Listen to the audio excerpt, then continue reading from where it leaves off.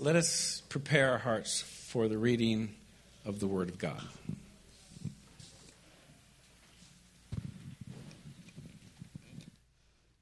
On the first day of the week, very early in the morning, the women took the spices they had prepared and went to the tomb. They found the stone rolled away from the tomb, but when they entered, they did not find the body of the Lord Jesus. While they were wondering about this, suddenly 2 men in clothes that gleamed like lightning stood beside them. In their fright, the women bowed down with their faces to the ground. But the men said to them, "Why do you look for the living among the dead? He is not here. He has risen. Remember how he told you while he was still with you in Galilee? The Son of Man must be delivered over to the hands of sinners, be crucified, and on the 3rd day be raised again." Then they remembered his words. When they came back from the tomb, they told all these things to the 11 and to all the others. It was Mary Magdalene, Joanna, Mary the mother of James, and the others with them who told this to the apostles. But they did not believe the women, because their words seemed to them like nonsense. Peter, however, got up and ran to the tomb. Bending over, he saw the strips of linen lying by themselves, and he went away, wondering to himself what had happened.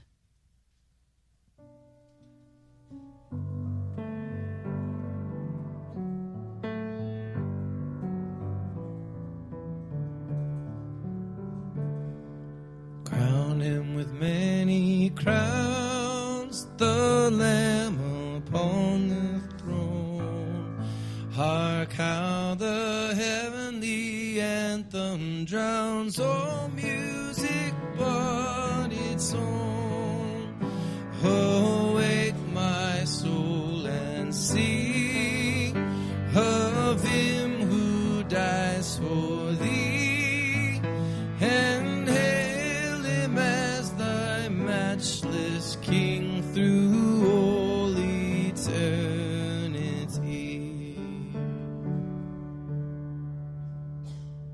Now that same day, 2 of them were going to a village called Emmaus, about 7 miles from Jerusalem. They were talking with each other about everything that had happened.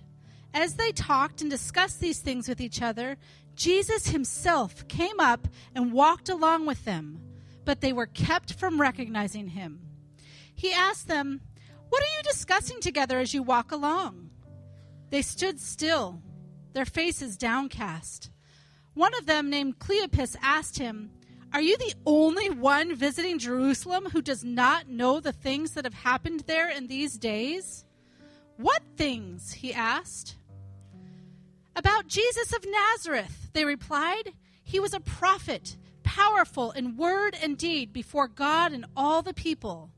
The chief priests and our rulers handed him over to be sentenced to death, and they crucified him. But we had hoped that he was the one who was going to redeem Israel. And what is more, it is the 3rd day since all this took place. In addition, some of our women amazed us. They went to the tomb early this morning, but didn't find his body. They came and told us that they had seen a vision of angels who said he was alive. Then some of our companions went to the tomb and found it just as the women had said, but they did not see Jesus. He said to them, 'How foolish you are, and how slow to believe all that the prophets have spoken. Did not the Messiah have to suffer these things and then enter his glory?' And beginning with Moses and all the prophets, he explained to them what was said in all the scriptures concerning himself. As they approached the village to which they were going, Jesus continued on as if he were going further. But they urged him strongly, 'Stay with us, for it is nearly evening. The day is almost over.' So he went in to stay with them. When he was at the table with them, he took bread, gave thanks, broke it, and began to give it to them. Then their eyes were opened and they recognized him, and he disappeared from their sight. They asked each other, 'Were not our hearts burning within us while he talked with us on the road and opened the scriptures to us?' They got up and returned at once to Jerusalem. There they found the 11 and those with them assembled together and saying, "It is true, the Lord has risen and has appeared to Simon." Then the two told what had happened on the way and how Jesus was recognized by them when he broke the bread.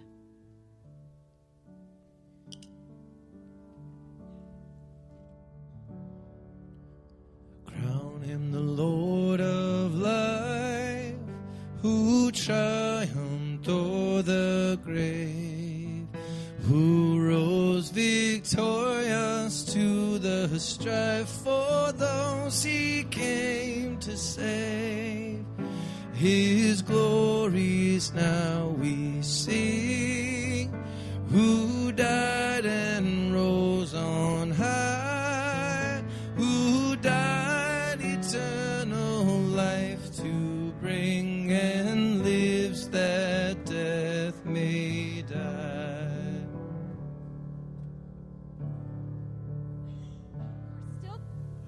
While they were still talking about this, Jesus himself stood among them and said to them, "Peace be with you." They were startled and frightened, thinking they saw a ghost. He said to them, "Why are you troubled? And why do doubts rise in your minds? Look at my hands and my feet. It is I myself. Touch me and see. A ghost does not have flesh and bones as you see I have." When he had said this, he showed them his hands and feet. And while they still did not believe it because of joy and amazement, he asked them, "Do you have anything here to eat?" They gave him a piece of broiled fish, and he took it and ate it in their presence. He said to them, "This is what I told you while I was still with you. Everything must be fulfilled that is written about me in the law of Moses, the prophets, and the Psalms." Then he opened their minds so they could understand the scriptures. He told them, "This is what is written. The Messiah will suffer and rise from the dead on the third day, and repentance for the forgiveness of sins will be preached in his name to all nations, beginning at Jerusalem. You are witnesses of these things. I am going to send you what my Father has promised, but stay in the city until you have been clothed with power on high." When he had led them out to the vicinity of Bethany, he lifted up his hands and blessed them. While he was blessing them, he left them and was taken up into heaven. Then they worshipped him and returned to Jerusalem with great joy, and they stayed continually at the temple, praising God. Crown him the Lord of heaven, one with the Father known, one with the Spirit through him given from yonder glorious throne. To thee be endless praise, for thou for us hast died.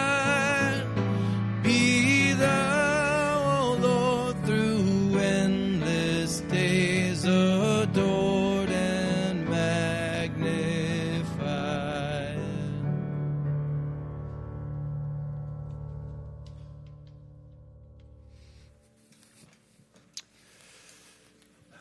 Wow.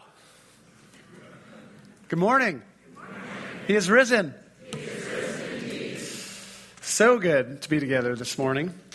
So if you haven't been with us this week, we've been taking this week spending time simply walking with Jesus through his final week on earth. We walked with him through what we call Palm Sunday last Sunday, the triumphal entry into Jerusalem. And then on Friday, we walked with him through the final hours leading up to his death. And today we walk with him on the first day of his resurrection. And our goal through the whole week has been simple. Simply to see Jesus. To see him, to experience him in the fullness of who he is. And so that's what we're going to do this morning. Simply notice Jesus, walk with him, see the joy of his resurrection, and experience the journey that he takes his first disciples on this first day of his resurrection. And as you read Luke's account, that's what I notice is there's this process, this journey that Jesus takes them through of slowly, gradually opening them up to the reality of his risen life. And so today that's what we're going to do. Just enjoy the journey that he takes with his disciples. No big insights from me this morning. No big lessons at the end. I just want to literally just enjoy the journey together and walk this journey with Jesus and his disciples on that first resurrection Sunday. So if you have Bibles, it would be helpful to turn them to Luke 24 or some sort of cellular device that may have a Bible on it, or your choice. If you've got it, that will be helpful. I hope there are no firemen in the room because we are toast with code right now. Just thinking we're in big trouble. All right. So let's enjoy the journey together. I think it's helpful to picture the characters at the very beginning of this first Easter day. Okay, you've got the disciples and then you've got Jesus. So I want to take a minute, picture the disciples at the beginning of this day. You have the women who come to the tomb. You have the 11 apostles. You have those 2 on the road to Emmaus and the others with them. So this day for them began in utter despair. Right? They are emotionally exhausted. They're confused. They're demoralized. They're afraid. This man, Jesus, who they have followed for 3 years of their lives, gave up everything to follow him, who has loved them like no one has loved them, who has literally transformed their lives. He's dead. He's dead since Friday. And with his death, the death of all these hopes they had for who they thought he was going to be and what he was going to do, that he was going to set up a kingdom for Israel, and they were going to be on the front end of this new kingdom. And so they wake up in utter despair. And what we're going to find in this passage is they had enough information in that moment to maybe have expected something interesting to happen. They had the Old Testament Scriptures, which talked about the sufferings of the Messiah and his resurrection. More to the point, they had Jesus' own words throughout his ministry that this is exactly what was going to happen. Let me show you one example of where Jesus does this. He does this like 3 times in the gospel accounts. This is earlier in the gospel before he dies. Jesus took the 12 aside and told them, we're going up to Jerusalem, and everything that is written by the prophets about the Son of Man will be fulfilled. He will be delivered over to the Gentiles. They will mock him, insult him, and spit on him. They will flog him and kill him. On the 3rd day, he will rise again. Pretty straightforward, right?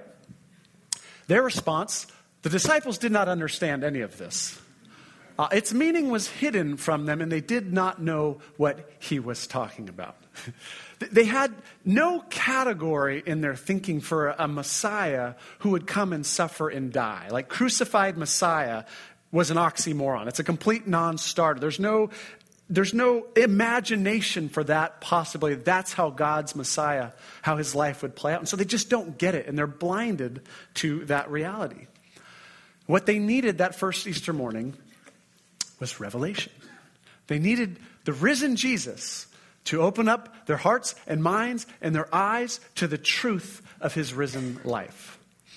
And that's what we all need today too in our own ways. We need the risen Jesus to open up our hearts and minds to the truth of who he is, to his joy, to his love, to his peace. So they start their day in despair. And then you have Jesus, of course. And I want you to picture what the beginning of that day was like for him. Okay? Try to picture him. So at some point, he's been dead since Friday, but at some point he comes to early in the morning in the darkness of a tomb. The stone is not yet rolled away, and he wakes up in darkness, feels himself coming into his body again, and it is a new body he gets. It's not just a resuscitated body. He's coming to in a resurrection body. Okay? It's kind of the same body, but it's a different body. There's other people before him who came to in a resuscitated body. Think like the story of Lazarus, right? Jesus raised other people up. Those people got resuscitated bodies, but those bodies that came to, they would decay again and eventually die. Lazarus died. Jesus comes to in a resurrection body. It's a new body. It's what the author of Hebrews calls the power of an indestructible life. Okay, you could not kill this body if you tried. And so I want you to try to picture him in those early moments he comes to in this new body, still in the darkness. I picture him just sitting there in the darkness for a second with this incredible sense of expectation and anticipation and joy as he plans to reveal himself to his friends. The cross is behind him. The heaviness that always kind of laced his public ministry is gone. That burden has been lifted. And now there's just joy and anticipation. And then at some point the stone is rolled away and he steps out into the dawn of this new day. He steps into a garden. Like the first man, Adam, who stepped into a garden. Now you have the new Adam coming from the grave, offering a new kind of human life. It's a new edition. It's humanity 2.0. And he steps out to reveal himself to his disciples. So you've got the disciples devastated, confused. You have Jesus. Anticipation, joy, excitement. And what you see in Luke's account, well, I said this earlier, you see this process. Jesus takes the disciples on a journey of revelation, this process of revealing himself. And in the story, to me, it almost reads like this game of hide and seek, where Jesus he reveals and then he conceals, and he shows up and then he disappears. And there's this process of opening their hearts and minds to the full truth of what has happened. And so I want to just walk through this process today and enjoy the journey and the process together, all right? Okay, so we're going to take this in 3 scenes. We're going to move through this really quickly. You got 3 scenes. Scene 1, you have the women coming to the empty tomb, verses 1 to 12. Let's take a look. So on the first day of the week, these women come to the tomb. If you look at verse 10, we get a little more detail on who some of these women are. Take a look at verse 10. It was Mary Magdalene, Joanna, Mary the mother of James, and the other women with them, right? So we get a sense of who some of these people are. Earlier in Luke's gospel, we get a little detail on some of who these women are. I thought it would be helpful to see that. This is back earlier in Luke's gospel when Jesus was doing his public ministry. It says, after this, Jesus traveled about from one town and village to another, proclaiming the good news of the kingdom of God. The 12 were with him, the 12 apostles. And then here, and also some women, and listen to the description of these women, who had been cured of evil spirits and diseases. Mary, called Magdalene, from whom 7 demons had come out. Man, there's a story there I'd like to hear. Right? Joanna, the wife of Chuza, the manager of Herod's household. There's a story there I'd like to hear about. Susanna and many others. These women were helping to support them, the disciples and Jesus, out of their own financial means. Because you had this group of women, and Jesus transformed their lives. He brought healing and wholeness, and they became his disciples. And some of them were women of some means, and so they were the support, financial support for Jesus' ministry. And you see them throughout the Gospels as these faithful disciples. They're faithful with him through his ministry. They are faithful at his crucifixion. They're there at the cross. And now we see them as the first ones to the tomb on Easter Sunday. And so they come, and verse 4, we find out that they come to verse 2, that they come to a tomb that has been opened. Okay, and that word open is going to show up a lot, that theme of opening. It's been opened and it's empty. There's no body in it. And it says in verse 4 that the women were wondering about this. Literally, a better translation, they were perplexed. They were confused. They're at a loss to explain an empty tomb. Apparently, resurrection is not the first thing that comes to their minds. Okay, they have no expectation of that. And so they don't know what to make of this empty tomb. Verse 5, these 2 angels appear to them and address them with one of my favorite questions in all of Scripture. Why are you looking for the living among the dead? This is a tomb. This is no place to find a living person. And Jesus is alive. The implication is, why are you looking for them here? Why are you looking for him here? And then in verse 6, he opens their minds to what Jesus had said previously. Verse 6, he is risen. Remember how he told you. While he was still with you in Galilee, the Son of Man must be delivered over to the hands of sinners, be crucified, and on the third day be raised again. Then they remembered his words. He opens their minds and they remember the words he said. He said he was going to do this. And then in verse 9, they go off and they become witnesses to the other apostles, to the 11. They become the first witnesses of the resurrection. They tell them what they have seen and heard. And the men don't fare as well in the resurrection account as the women do. Let's just be honest about that.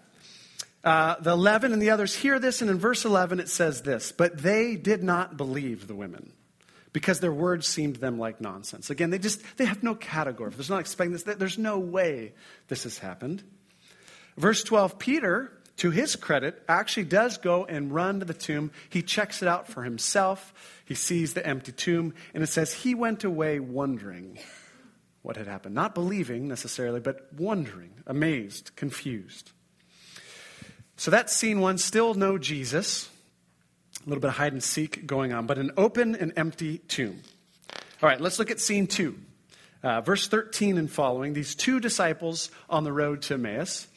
This is my favorite scene in all the resurrection accounts. I absolutely love this encounter that Jesus has with these 2 guys on their way to Emmaus. Emmaus is about 7 miles from Jerusalem, which is, a couple hours on feet. I can do it in about 30 minutes, but, something like that. On feet. We have no idea why these 2 guys are going to Emmaus, and we have absolutely no idea what the risen Jesus is doing on the road to Emmaus. What is he possibly doing on this road? But he happens to be there. He's there. Verse 15, as they were talking, these 2 together, discussing these things with each other, Jesus himself came up and walked along with them, but they were kept from recognizing him. Okay, they were kept. Scholars call that tense the divine passive, meaning God is at play here. Okay, Jesus is going to reveal himself to them, but he's going to do that in his time. And until then, they are kept from recognizing who he is. A little more hide and seek, as I said. And I love the journey theme of this second scene, right? These guys are on a 7-mile physical journey from Jerusalem to Emmaus. But on that journey, Jesus is going to take them through this spiritual journey of opening them up to the scriptures and then opening them up to the truth of his risen life. So he walks along and pretends not to know what's been going on. He asks, what are you guys talking about? Verse 18, I love this. Cleopas, it's the only time we hear this guy, asked him, are you the only one visiting Jerusalem who does not know the things that have happened in these days? Okay, that's what we call irony, literary irony, right? Reality, he is the only one who knows what's happening these days. Everybody else is in the dark. Jesus is the only one in the know. I pictured Jesus having to hold back a smile as he's kind of gently rebuked by one of his disciples for not being in the know here. Love this dynamic. What things? He says. What are you talking about? And they describe all that's happened with Jesus in his ministry and his death. And I won't read the description again, but what becomes clear is what they've concluded after all is said and done is Jesus was a prophet. He was one of the great prophets. We had hoped he might be something even more, but clearly in light of his death, he was a prophet. And they share that with him. And Jesus responds in verse 25. He said to them, after hearing this, he starts to open them up. How foolish you are, and how slow to believe all that the prophets have spoken. Did not the Messiah have to suffer these things and then enter his glory? Their answer would have been, of course, no, he did not have to suffer these things. That's why we're confused right now. Jesus is saying, this is the way it had to be. This was part of God's plan all along. And then I love verse 27. And beginning with Moses and all the prophets, he explained to them what was said in all the scriptures concerning himself. Wouldn't you have loved to have been there for that conversation? Like the greatest Old Testament Bible study of all time. Right? You have Jesus, the Son of God, opening up, explaining the Word of God, showing where it all points to him, showing himself revealed in God's word. Amazing, amazing. Wish I could have been there. We have no idea what he walked them through, right? What passages did he talk them through? He may have started with Genesis. He may have told the story of Abraham and Isaac and how God had called Abraham to sacrifice his son, his beloved son, and how Abraham was going to do that. And then right before the sacrifice, God stopped him, and he provided a substitute sacrifice. And there was a ram caught, and Abraham got to sacrifice that ram instead of his son. Maybe Jesus talked them through that. Maybe Jesus talked them through the story of Exodus, of God rescuing Israel from slavery in Egypt, and how at the 10th plague, when the firstborns of Egypt were going to die, how God commanded Israel to slaughter a perfect lamb, take some of the blood of the lamb and wipe it on the posts of their front doors, their doorposts, so that when the angel Lord came through, when he saw the blood of the sacrificed lamb, he passed over those houses and spared them.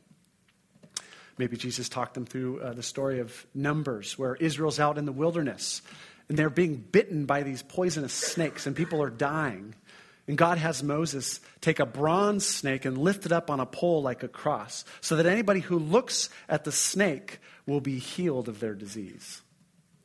Maybe Jesus took them through the various prophets like Isaiah, who foretells of this suffering servant figure, this chosen one of God who would suffer on behalf of the people, whose wounds would heal the people, the people's punishment would be on him, and God would make many righteous through this suffering servant.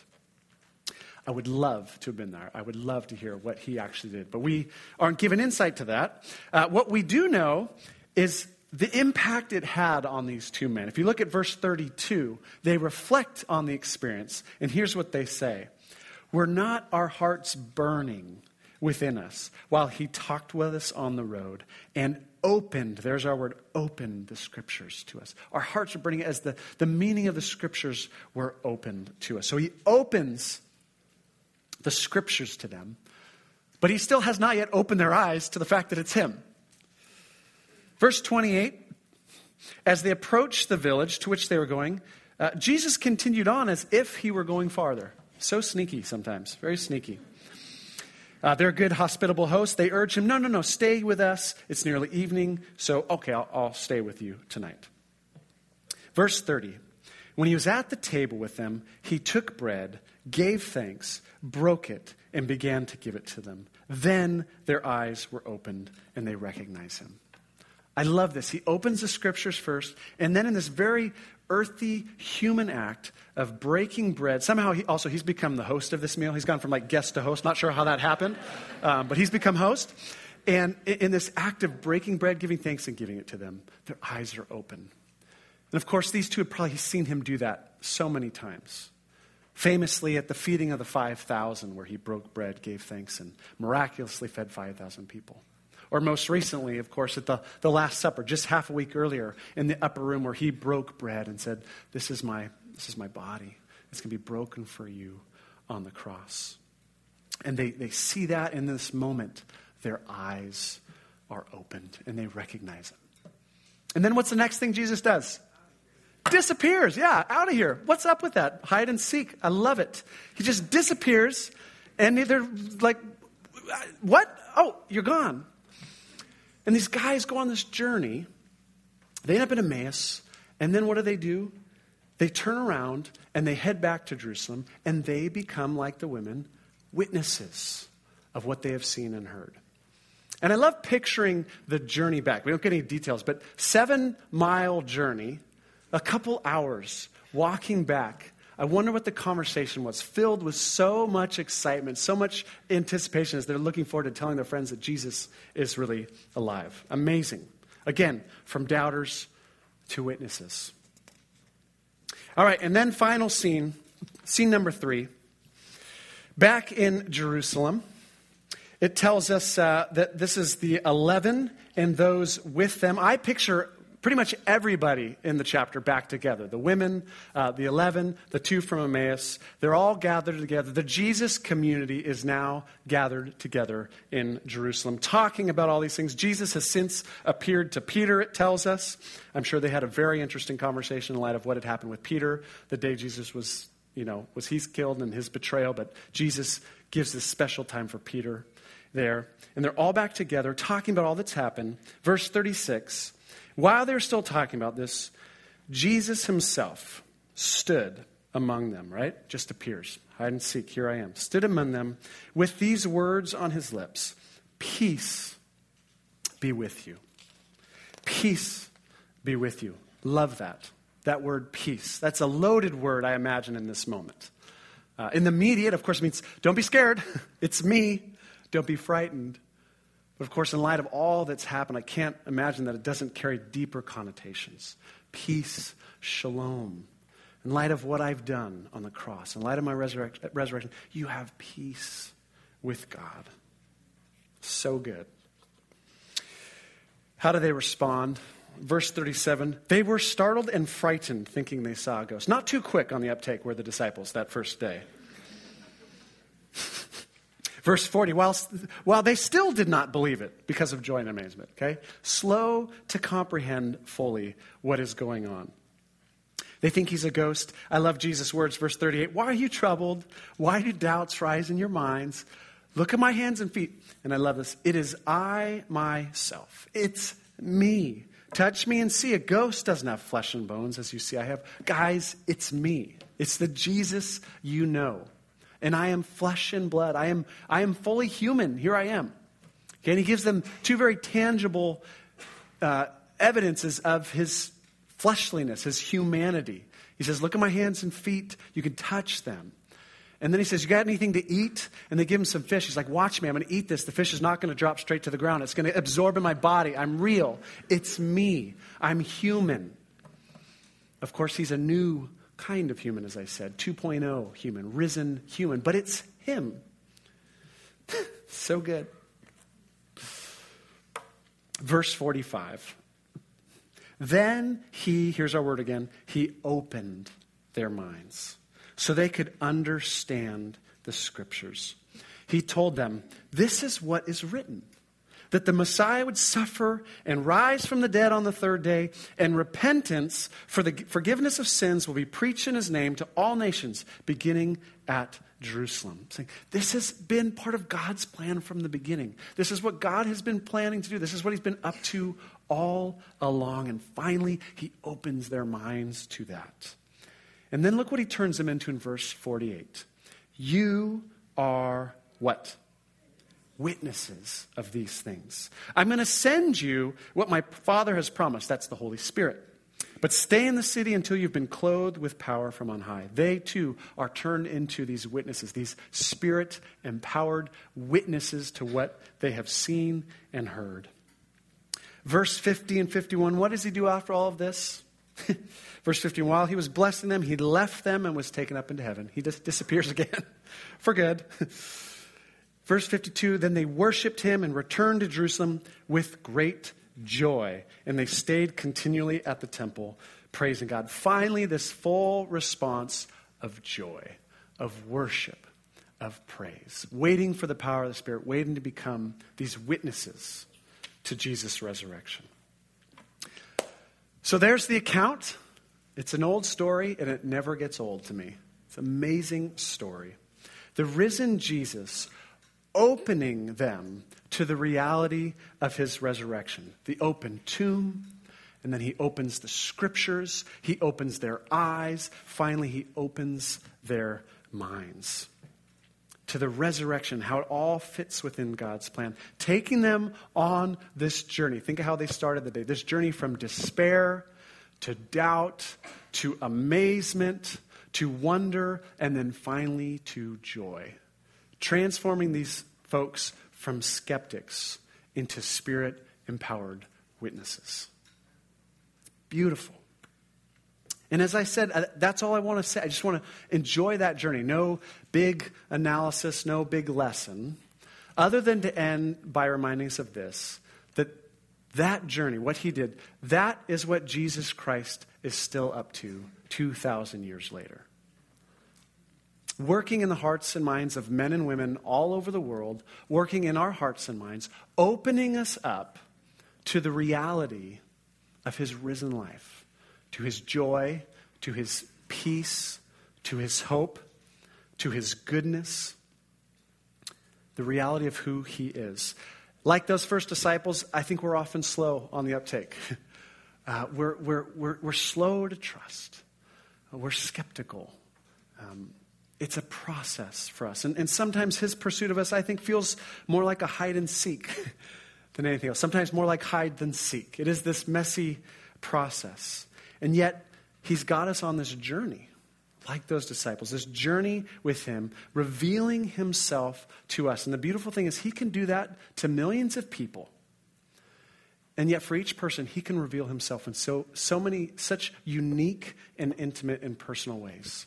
Revealing himself through his scriptures, revealing himself through the circumstances of our lives, revealing himself through one another, through all these different ways, opening us up to the reality of his presence with us as our King, as our Savior, as our friend, as our God, transforming us little by little from skeptics into witnesses. Spirit-empowered witnesses who can testify to what we have seen and heard, and who join in the Jesus story, join in the Jesus life that is so much bigger than any one of us. Let me leave you with this passage from 2 Corinthians. Paul says it this way: "For God, who said, 'Let light shine out of darkness,' made his light shine in our hearts to give us the light of the knowledge of God's glory displayed in the face of Christ." He reminds us of back at the beginning of creation when there was nothing but darkness, and God said, "Let there be light," and he shined light into nothingness. That same God takes our human hearts that begin in darkness, in doubt, in confusion, in self-centeredness, and he takes us on this process where he shines the light of his son Jesus into our hearts, where we begin to be opened up to the reality of Jesus' goodness and his joy and his healing power, his transformation, his fellowship with us, all the goodness of who Jesus is. And so now we walk this journey with Jesus. It's a journey of joy, it's a journey of pain and struggle, but it is a journey with Jesus, with him as our King, as our Savior, as our constant companion, as our friend. That is the Jesus story. That is the Jesus journey. We're all invited into it today. Let's pray.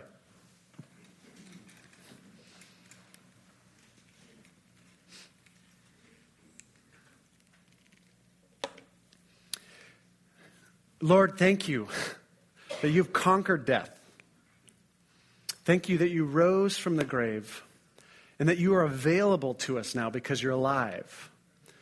You're available with all the power that enables you to be in control of the universe.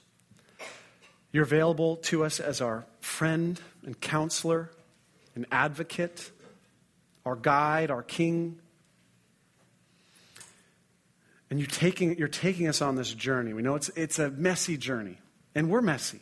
And we're so slow to trust. So slow to trust. So slow to let go of the hold of our own lives. To surrender to you. And yet here you are walking with us. And so today we give you honor. And we say thank you.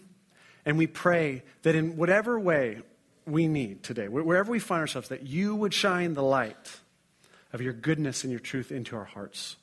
Begin to heal, soften, transform, and free us to live the lives that you've invited us into, to participate in your resurrection life, Lord. So we now sing to you because this day is not about us. This day is about you. And all around the world, millions of voices are going up to you, and we are just a tiny little bit of that, and we get to join in that great chorus. And so now we do join in, acknowledge this is your day, and we pray that you would be glorified, that you would be pleased by all that you hear and see in us today. We pray in Jesus' name. Amen.